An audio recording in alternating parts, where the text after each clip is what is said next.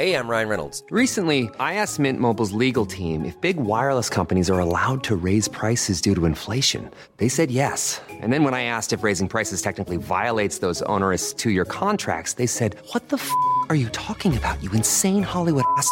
So to recap, we're cutting the price of Mint Unlimited from $30 a month to just $15 a month. Give it a try at mintmobile.com/switch. $45 up front for 3 months plus taxes and fees. Promo rate for new customers for limited time. Unlimited more than 40 gigabytes per month. Slows full terms at mintmobile.com. Det finns ju en föreställning om att det som lever vidare alltid skulle vara något slags uttryck för makten. Att de som är motståndare mot kanonbegreppet och så menar att ja, men det är bara överhetens konst och kultur som har levt vidare. Men tittar man på hur det i själva verket ser ut så är det ju oftast den konst och litteratur som har varit i opposition mot makten som sen uppmärksammas av nästa generation. Det är väldigt sällan det är hovpoeterna som lyfts upp, även om det också förekommer naturligtvis. Men det som lever vidare, det är ju det som nästa generation tycker är värt att bevara.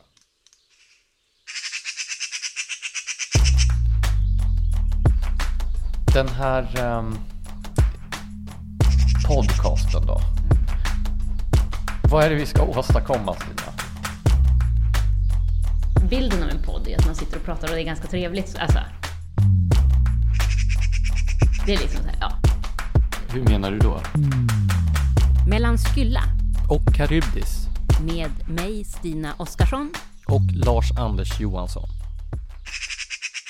Första gången jag på något sätt reflekterade över alltså kulturarvet som okej, hur är det här arvet tillvarataget? Det var när jag kom till Mora och så gick jag under den här det första man möts av när man kommer från tågstationen där, då är det den här banderollen Vasalopps i förfäderns spår för framtidens segrar. Och så gick jag till Zornmuseet och tittade på det och precis i samma veva och det var så tydligt att den här staden, den är präglad av de här två sakerna. Det är Vasaloppet och det är Zorn. Och då hade jag precis av en händelse fått höra talas om om konstnärinnan Ester Henning som var samtida med Zorn och som också var från Mora och som alltså en helt fantastisk konstnär som levde hela sitt 97-åriga liv från det att hon var 19 år inspärrad på mentalsjukhus på grund av att hon som 19-åring när hon hade rymt och tagit tåget till Stockholm för att börja en konstskola blivit antastad av en man som hon slog till då och då blev hon inspärrad på alltså det ledde till att och det var då började jag reflektera över hur mycket... Hon blev inspärrad, förlåt innan du fortsätter ditt resonemang. Hon blev inspärrad på mentalsjukhus och det var där som hon bedrev sitt konstnärskap, var det inte så? Ja, det var det som hände för att hennes drivkraft för att dra till Stockholm var ju konstnärskapet. Och sen när hon väl då blev inspärrad, då hade hon tillgång till ingenting. Men då började hon stal en röd och en blå penna från läkaren först och började klottra under stolsitsarna.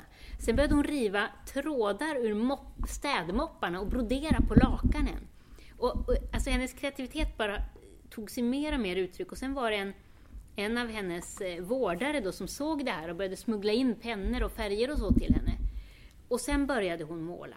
Och det här ledde till att hon så småningom började sälja vissa tavlor. Hon kunde köpa professionell utrustning. Och alltså, var så enormt produktiv. Och som jag tror att hon var 85 eller någonting så har hon sin första separatutställning på Liljevalchs. Och kommer för första gången ut också. Och tårarna rinner för hennes kinder när hon står där på Liljevalchs. Det finns en dokumentär om henne. Och för mig så blev det här något slags uppvaknande av vad är kulturarvet? Är det, och hur lite av kulturarvet som vi ser och hur mycket mera som finns. Och allt kulturarv är ett val och vad är det som gör vad som blir sparat och inte blir sparat. Varför är staden så stolt över Zorn och inte ett spår av Ester Henning, som i mina ögon är en minst lika bra konstnär, både kvalitativt och kvantitativt. Ja, varför tror du att staden är så stolt över Zorn? Ja, men han slog ju igenom under sin livstid. Och det tror jag har att göra med att det var ett ännu mer patriarkalt samhälle då. Han slog ju också internationellt och han fick alla de här... Skulle han inte ha slagit igenom i ett mindre patriarkalt samhälle, tror du? Det är mycket möjligt att han skulle ha gjort det. Men det är ju alltid en värdering, alltså en tidsvärdering som gör vad som slår igenom. Jag tror inte att en konstnär idag som hade målat nakna kvinnor på det sättet efter MeToo och allting skulle ha slagit igenom. Och han var ju perfekt i sin, alltså den i sin tids anda. Sen är han ju otroligt skicklig målare. Alltså, det är ju otroligt sorgligt att tänka sig att en så talangfull målare inte skulle ha kunnat slagit igenom idag. Men tror du att han skulle ha slagit igenom idag? Så det är ju svårt att tänka eftersom den stilen går ju inte hem. Nej, jag tror inte det. Och det tror jag beror på att vi har mycket lägre i tak. Ja. Men sen så är det ju också så. Det är ju svårt att tänka sig någon som representerar en stil som är så otroligt bekant i vårt medvetande idag, som vi förknippar med någonting för 100 år sedan. Att tänka sig hur det skulle vara. Om Zorn hade levat idag hade han ju antagligen gjort någonting annorlunda. Samtidigt så representerade han ju också en genre som gjorde uppror mot den föregående generationen, det här naturalistiska måleriet som var mycket mindre romantiskt i sitt uttryck. Så varje tid är ju också något slags avstamp eller ett ställningstagande mot någonting annat också. Det här är ju intressant att och vi pratar så mycket om självständiga konstnärer och så. Egentligen, allting är ju verkligen färgat av alltså vilken estetik man börjar måla med, eller vilken estetik man vill ta avstånd från. Ja, men precis. Men har vi då, som du ser det, som nation, alltså har staten ett ansvar för kulturarvet? Så med tanke på den oändliga makt som staten har idag och den monopolställning egentligen i stora delar av kulturlivet, så tror jag att det skulle vara väldigt skadligt om staten valde att ignorera kulturarvet.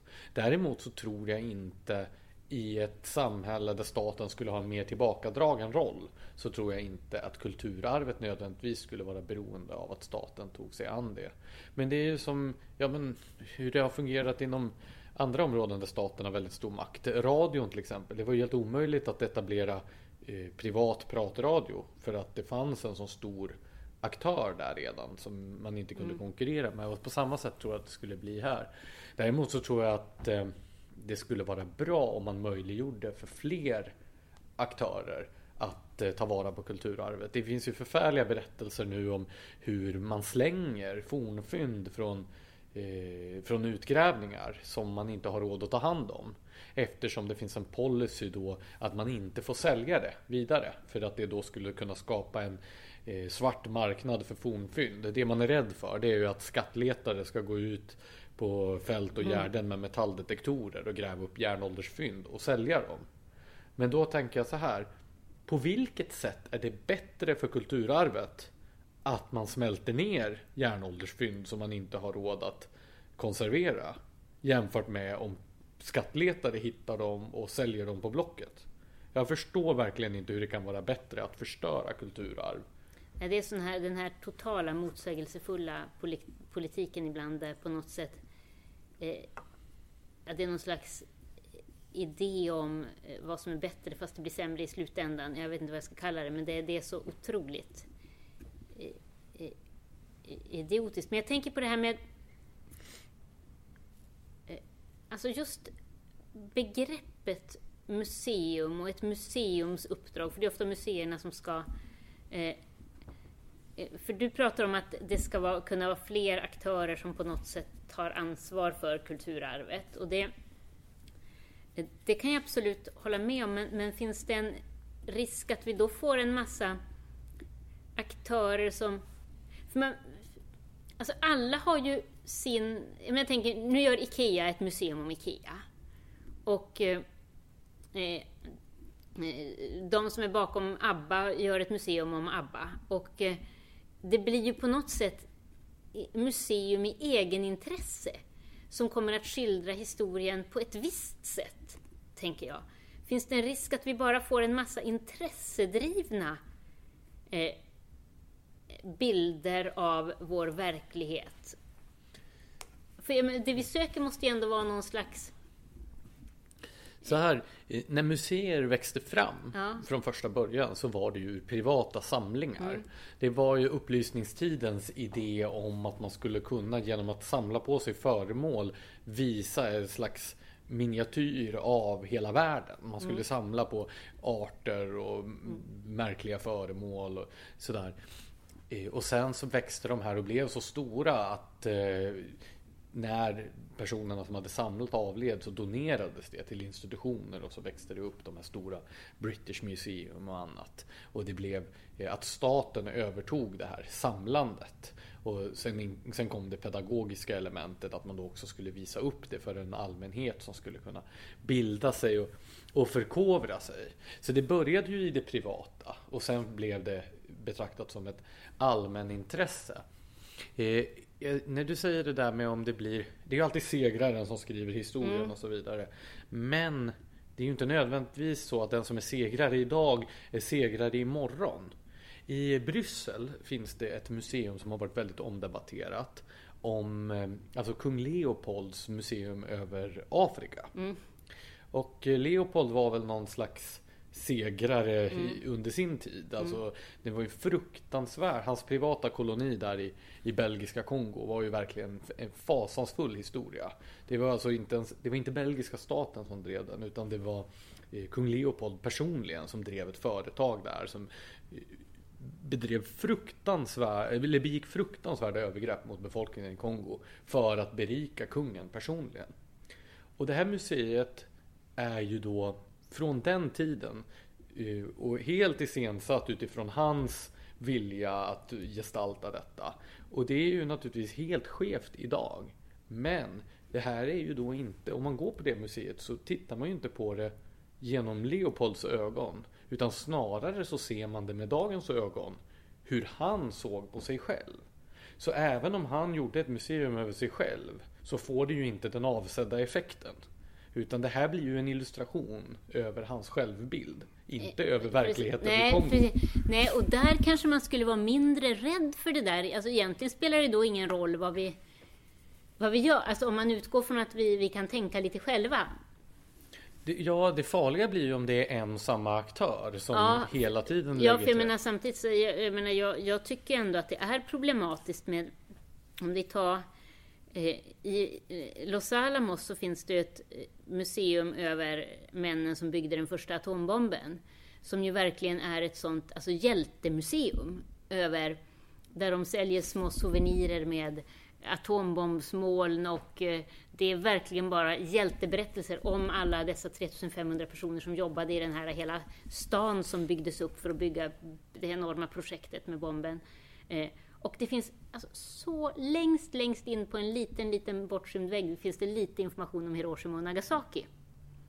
Jo, men när du kommer dit och ser det här, då det är ju inte så att du byter åsikt i frågan. Men jag har ju en rad, jag tänker de som kommer dit, om en skolklass kommer dit som inte har en kunskap, är det ett problem då? Ja, om de kommer dit och får det presenterat som att det här är den objektiva sanningen. Men så behöver det ju inte vara. Precis som om man tar en skolklass helt utan förförståelse till kung Leopolds museum i Bryssel och säger att det här är en korrekt återgivning av hur det var i Kongo. Ja, men då är det naturligtvis fel. Men om man tar dit en skolklass och säger det här är ett museum som den här förfärliga kungen som begick alla de här förfärliga sakerna har rest över sig själv. Ja, men då blir det ju intressant. Då kan man ju kontrastera då den här bilden som Leopold ger med de historiska fakta som finns om det belgiska Kongo. Och då blir det ju intressant. Det har varit då en debatt om man ska göra om det här museet helt och hållet eftersom det är så förfärligt. Den här ensidiga bilden och förhärligandet. Jag tycker inte man ska göra om det. Jag tycker det är ett fantastiskt tidsdokument över hur den här envåldshärskaren såg på sig själv och sin samtid och ville framställa sig. Ja, det är ju egentligen det bästa historieundervisning vi kan få. Precis. På det sättet. Och det tangerar ju den här debatten om vi ska plocka bort statyer ur det offentliga rummet över hjältar som egentligen kanske var, som betraktades som hjältar då, men som vi idag skulle säga var krigsherrar eller rasistiska eller maktgalningar eller mördare.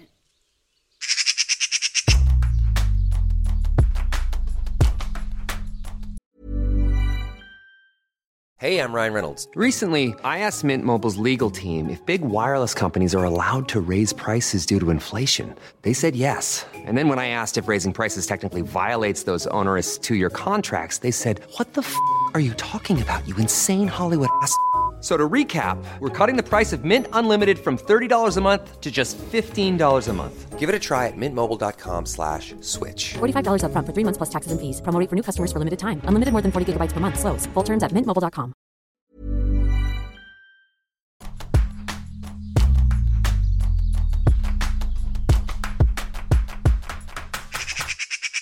Debatten om kulturarvet har ju lite tagit fart i Sverige tack vare, höll jag på att säga. Men det kanske var fel ord, det kan jag bli anklagad för. Men på grund av att Sverigedemokraterna är ju det parti som faktiskt har lyft fram kulturarvet i sin kulturpolitik på allvar. Varför tror du att Sverigedemokraterna är så intresserade av kulturpolitik och i synnerhet av kulturarvet? Det är väl ganska uppenbart om det hela deras politiska projekt utgår från nationstanken, nationalismen. Lite som Per Albin Hanssons folkhemsprojekt också gjorde en gång i världen. Och nationstanken är ju också en slags identitetspolitik. De moderna nationalstaterna, de formades ju som ett medvetet politiskt projekt, som ett identitetsbygge där man letade efter historiska lämningar som skulle bidra till att forma en gemensam identitet. Man hade ju då i Sverige stamsånger som alla förväntades kunna, ungefär som det här med en litterär kanon i skolan.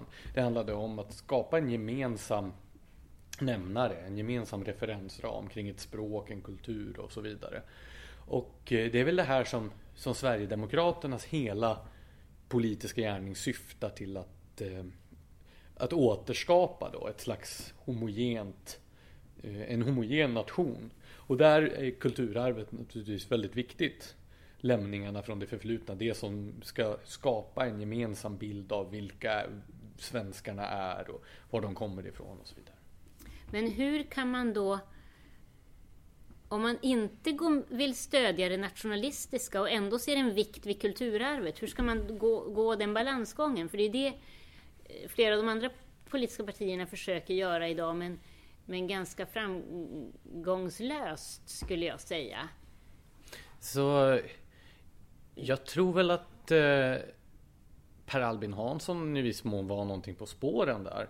Nationalstaten kan ju laddas med olika innehåll. Egentligen så handlar det om att det finns ett gemensamt intresse, en gemensam identitet inom en administrativ enhet inom staten, att det sammanfaller. Och det var väl därför som vi aldrig fick någon riktig nazism eller fascism i Sverige. Jag tror att nazismen i Sverige pikade 1934 när det var, om jag inte minns fel, 13 000 personer totalt sett som röstade på nazistiska partier i kommunalvalen. Och det är ju extremt lite. Det här var ju då när de här rörelserna stod på toppen av sin karriär runt om i Europa. Men i Sverige hade vi inte det. För Socialdemokraterna hade fångat upp de här nationalistiska stämningarna och fört dem i en helt annan riktning. Kanaliserat in dem i folkhemsbygget. Ja, precis. Och Och så alltså nu menar jag inte att man måste hänge sig till nationalism. Däremot så tror jag att när vi har en nationalstat så är det väl rimligt att också den förhåller sig till det nationella kulturarvet som finns. Dock så ska man ju inte göra det utan att också ta hänsyn till de lämningar från det förflutna som skaver mot den här enhetliga bilden. Minoritetsgrupper till exempel. Det svenska nationsbygget innefattade ju också att grupper som inte var en del av majoritetskulturen behandlades väldigt illa. Vi har tidigare pratat om samerna till exempel. Så genom att lyfta även avigsidorna av det här så tror jag att man i viss mån kan kompensera för nationalismens mindre smickrande sidor. Du ställde frågan till mig vad mitt första möte med kulturarvet var. Jag skulle vilja ställa samma fråga till dig. Jag har ju alltid varit så otroligt intresserad av historia. Jag tänkte ju att jag skulle Hur kommer det sig? Ja, jag vet inte. Jag har alltid velat veta varför det har blivit som det är. Och varifrån vi kommer. Och jag skulle ju bli arkeolog. Det var ju min ambition. När jag flyttade till Uppsala för att studera så var det som var målet med allt sammans. Sen blev det inte så. Varför det? Ja, varför det? Antingen för att jag redan hade börjat arbeta som journalist. Det gjorde jag direkt efter gymnasiet. Och det fanns liksom hela tiden. Jag jobbade på somrarna och sådär som journalist. Eller för att jag började ju med att läsa historia. För att jag tänkte att som arkeolog så bör man ju ha läst historia för att det ger en ökad förståelse. Och sen när jag läste historia blev jag intresserad av filosofihistoria, så läste jag idéhistoria och så drog det iväg åt ett helt annat håll. Så det blev aldrig några arkeologistudier för mig. Men i alla fall, när jag var liten så pågick, det var på 80-talet, början av 90-talet, pågick ju utgrävningarna av Birka, den stora utgrävningen. Och Vetenskapens värld med Bo G. Eriksson, E-Types pappa, som programledare sände då runt jul varje år en serieprogram om utgrävningen. Så jag kunde liksom varje år under min uppväxt följa hur den här utgrävningen fortskred. Och så hade de såna här datoranimationer om hur Birka hade sett ut och presenterade de nya rönen från utgrävningen. Det här tyckte jag var så otroligt fascinerande. Så du måste alltså tacka public service lite grann. Ja, absolut. Så är det ju. Väldigt mycket av den kvalitets-tv som har gjorts av SVT. Därmed inte sagt att den inte skulle ha gjorts om vi inte hade public service. Nej. Men de här programmen om utgrävningarna av Birka är väl mitt liksom första starka kulturarvsminne. Och kanske det också som fick mig att sen vilja bli arkeolog. På ett sätt finns det ju en viss likhet mellan att vara arkeolog och journalist, tänker jag. Man gräver på något sätt efter en sanning. Ja, men man hittar smutsigare saker som journalist. Ja, och jag tror att arkeologer kanske har en större benägenhet att vara ärliga uppdraget att söka någon slags sanning. Ja, det är väl också så att de som man granskar har mindre att invända mot hur man framställer dem. Men jag tänker på det där också hur med segraren skriver historien och så vidare. Och hur man ska förhålla sig till lämningarna. Nu när de då i USA håller på att ska riva ner statyer över generaler och sånt där. Förstår om man gjorde så i Rom? Av att varenda kejsare som var en osympatisk typ ska man förstöra statyerna över. Vad otroligt fattigt det vore. Det var väl knappt några kejsare där som var med våra mått med sympatiska figurer. Men vi är otroligt glada över att de här statyerna och kolonnerna och så finns kvar från den tiden. Absolut. Samtidigt så tänker jag att det finns jag kan tycka att det är ett problem när vårt stadsrum bara innehåller i princip statyer av män med svärd på hästar, om jag ska förenkla det lite. Och vår historia är ju så mycket större än så. Ja, då får vi väl komplettera med vår tidshjälp. Men hur mycket statyer kan vi ha? Många tror jag. Jag tror inte vi har nått maxgränsen alls. Jag tycker vi gör för lite statyer idag. Varför? Ja, men ta i Nybrokajen. De här mördarsniglarna som ska påminna oss om Raoul Wallenberg. Vad är det för förfärligt monument? De här som man alltid snubblar över när man går där. Varför inte resa en staty? Om folk tycker att det är tråkigt att vi bara har kungastatyer, ja men res en staty av Raoul Wallenberg. Inte ett fult och tråkigt monument på marken. Sådär. Fast det konstigaste monumentet vi har är ju ändå det här som ska vara över våra krigsveteraner. Det som är nere nedan vid Gärdet där vid Sjöhistorisk. Har du sett det? Nej. Det ser ut som en upp- och nedvänd vit kotte. Varför ser det ut så? Men fråga konstnären. Nej, men det är så konstigt så att jag... och jag var med på någon sån här sorglig avteckning av det där i ösregn och någon gammal militär som stod där och höll tal i någon trasig mikrofon. Men det är så... jag begriper ingenting. Nej, det där blev sorgligt. Jag lite konservativ. Jag tänker i Storbritannien, om du går omkring i London så kan du hitta ett stort antal monument över men de som stred i första och andra världskriget och sådär. Statyer av vanliga människor. I Budapest finns ett Raoul Wallenberg-monument som är verkligen så här heroiskt över just honom, en staty. Men i London finns det väl också ett Raoul Wallenberg-monument som är väldigt så emotionellt. Men i Stockholm kan vi inte prestera något sådant. Men kan du inte se något problem med det här ändå förhärligandet som blir av vissa personer som vars dåd vi idag inte alls skulle betrakta som hjältedåd? Jag tror så här. Att de ändå får en sån central plats i våra offentliga rum. Jag tror det måste finnas... Ska man ha ett jättemonument av Hitler eller Stalin? Nej, det är det jag ska komma till. Eller Franco. Det är det jag ska komma till. Det måste finnas ett avstånd både i tid och liksom i proportion. Skulle vi ha 100 statyer över Karl XII i Stockholm, då skulle jag också tycka det var väldigt märkligt. Men att det står en staty över Karl XII i Kungsträdgården är ju som ett monument över en förfluten tid. Nämligen det 1800-tal som ville lyfta fram den här tragiska hjältekonungen på det sättet. Men det skulle vara jättekonstigt att ha hur många som helst. Och när vi tänker på de här i östblocket där man har rivit ner Stalin och Lenin-statyer, så är ju det också, här pratar vi om ett politiskt system som har varit levande fram till idag. Jag menar, Karl XII:s regim låg ju 100 år tillbaka i tiden när man reste den där statyn.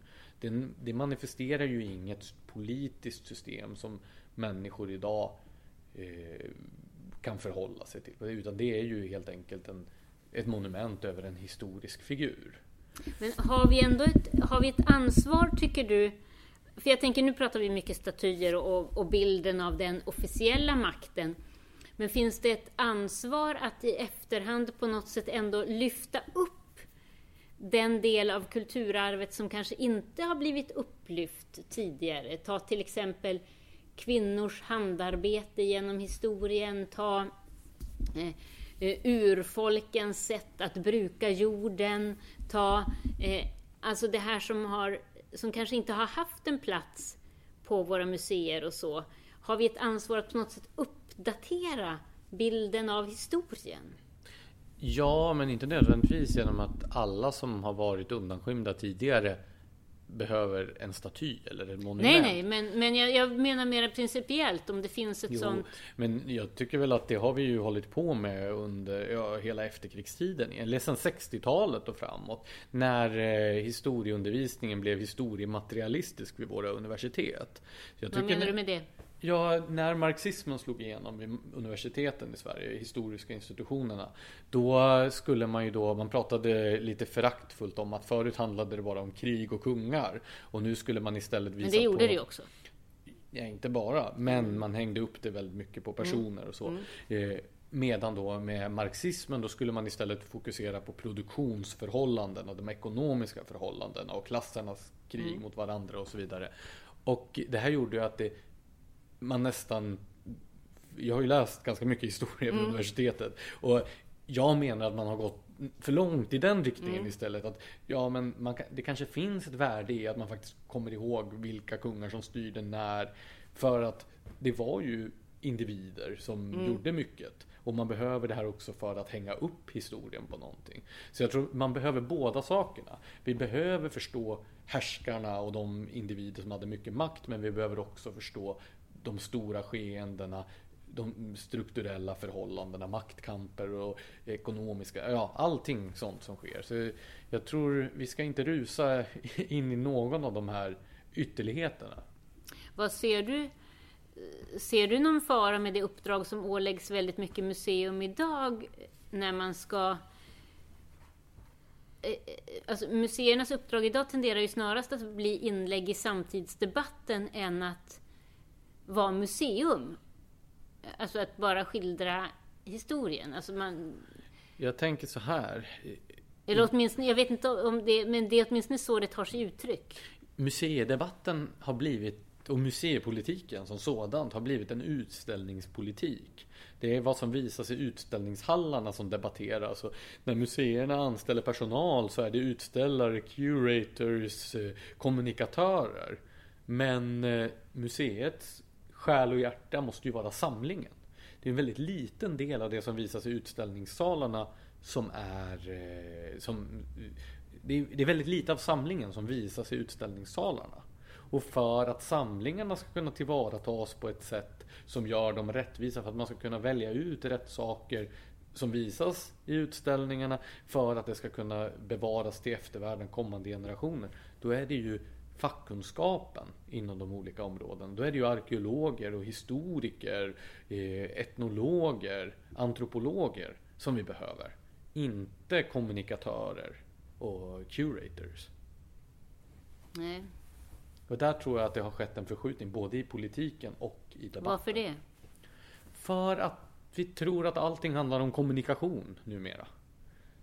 Du sa, jag vet inte om det var i det här avsnittet eller tidigare, att vi tror att orden är på riktigt. Att om vi kallar en pilspets för någonting annat så slutar det vara en pilspets. Och det tror jag är en sjuka som går i museivärlden också. Ska fortsätta kallas pilspetsen. Men jag tror det där med att vi är så rädda för de tidigare segrarnas sätt att skriva historia. Det tror jag gör att vi ibland kanske underskattar oss själva och vår förmåga att förhålla oss till det förflutna. För att ta ett sånt förfärligt exempel. Under förintelsen, så under den första perioden där i början på 40-talet, när de 3 första dödslägren öppnades, så grävde man ner alla de dödade kropparna. Och då var det en av kommendanterna, om det var i Treblinka kanske, som också i massgravarna grävde ner bronsplaketter där man hade låtit prägla namnet på de som var ansvariga för det här massmordet, eftersom han ville att framtida arkeologer skulle hitta de här massgravarna och då se vilka som hade utfört det här stordådet. Och där tänker jag att det är ju en fundamental missbedömning av hur de här gärningarna skulle komma att bedömas av eftervärlden. De här människorna som genomförde förintelsen är väl de enskilt värsta skurkarna, om man ska fråga människor i vår samtid idag. Men det var helt omöjligt för honom att se. Och på samma sätt så tror jag att det är med de här Stalin och Lenin-statyerna som revs ner och så vidare. De trodde ju att de skulle gå till historien som hjältar, men gick till historien som motsatsen. Ja, det är väl någonting, alltså är det någonting vi borde lära av historien, är det att alla tider har sådana blinda fläckar som vi inte ser, tänker jag.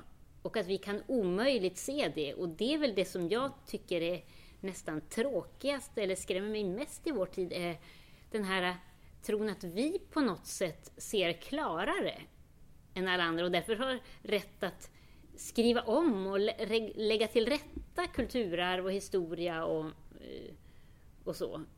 Men ta då, kommunismen är ju inte så populär i Polen idag av förklarliga skäl.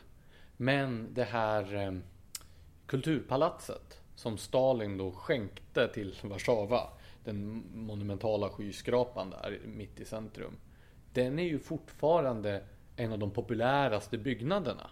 Det betyder inte att människor gillar Stalin eller det Stalin stod för eller gjorde med Polen. Men det är ett landmärke och nu används den till helt andra saker och är liksom en symbol för Warszawa. Och så måste det ju också kunna bli, att rester från en annan tid kan leva in i en ny tid och laddas med en helt annan innebörd. Absolut. Har du varit på det här nyöppnade Vikingamuseet i Stockholm? Nej, det har jag inte. Jag har varit där. Apropå, men jag tänkte på det, du sa att du ville ha andra aktörer som kommer in på museimarknaden. Här är det verkligen bara privata och kommersiella aktörer som har gått ihop och ska göra ett vikingamuseum då, som ska vara en ny turistattraktion, eftersom att det är så många som frågar efter just Vikingamuseet. Och det har blivit på något sätt den sämsta föreningen, för man har samtidigt anammat hela kulturpolitikens önskemål om genusperspektiv och sådant. Så det ska på något sätt lyfta fram kvinnans perspektiv under vikingatiden. Man måste nästan gå dit för att se det.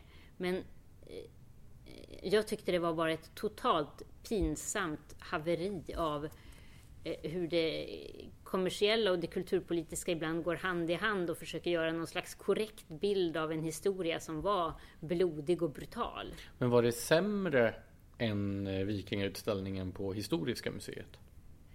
Ja, det skulle jag säga, för jag tycker att den ändå är mera bara faktatung. För jag kan ju tycka... Det här var ju mer som att det ska vara en upplevelse. Jag kan ju tycka att det är lite synd annars att vi har överlag gjort så lite av det här vikingaarvet jag tycker i Sverige. Jag tycker absolut att det behövs ett vikingamuseum. Men det blev för, skulle jag säga, i mina ögon, för mycket fokus på upplevelseindustri och genusperspektiv och inte bara på tillit till ren och skär kunskap. Jag tänker, det är ju som du säger, det som turister frågar efter alltid är ju vikingar. Någonting som handlar om vikingar, och det finns ju knappt sånt. Jag bodde nära gamla Uppsala när jag, under studieåren, och där ute, det är ju ett av Europas fornminnestätaste områden. En helt makalös historia. Men gud så tråkigt det där lilla museet som man har byggt där vid Kungshögarna är. Det är verkligen att inte göra mesta möjliga av det arv som man har fått. Det där är ju någonting att yvas över. Men där tror jag också att det är det, att under såna här perioder av nationell storvulenhet, som alltså dels under 1600-talet när man började uppmärksamma vikingarna, och sen då under 1800-talet göticismen, så nationalromantiken, så lyfter man upp vikingatiden så otroligt mycket att det har blivit istället nu som ett bakslag, att man förknippar, så fort man lyfter upp vikingatiden så förknippas man med något slags storvulen nationalromantik från 1800-talet, och det är ju så pinsamt, och därför så försöker man istället skylla över vikingatiden helt och hållet. Men vi ser ju, det finns ju ett enormt intresse. Det finns ju en serie nu på HBO som heter Vikings som har blivit jättepopulär. Ganska förfärlig serie visserligen, men den visar ju att det här är ju någonting som intresserar inte bara en svensk publik utan människor över hela världen. Absolut. Eller gå längs Västerlånggatan i Gamla stan och titta på vad det är för souvenirer som säljs. Allting är ju vikingar. Men svenskar har nästan ingen relation till det alls. Nej, det är de där hjälmarna med horn. Så vad borde de ha gjort på Vikingamuseet? Nej, men jag är inte klar över det än. För mig var det bara en stor besvikelse. De har ju ändå Dick Harrison där. Som jag vet, och det kändes bara som... Alltså allting kändes så B. Ja, vad tråkigt. Varken staten eller marknaden förmår ge... Vikingarna rättvisa. Nej, precis. Men vi får se vem det blir som lyckas. Precis.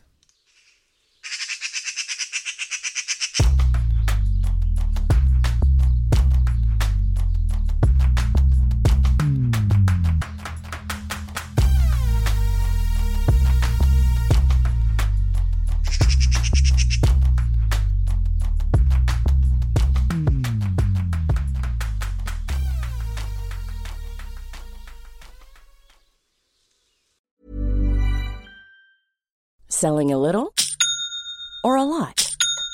Shopify helps you do your thing however you cha-ching. Shopify is the global commerce platform that helps you sell at every stage of your business. From the launch your online shop stage to the first real-life store stage, all the way to the did we just hit a million orders stage. Shopify is there to help you grow. Shopify helps you turn browsers into buyers with the internet's best converting checkout. 36% better on average compared to other leading commerce platforms. Because businesses that grow, grow with Shopify. Get a $1 per month trial period at shopify.com/work. Shopify.com/work.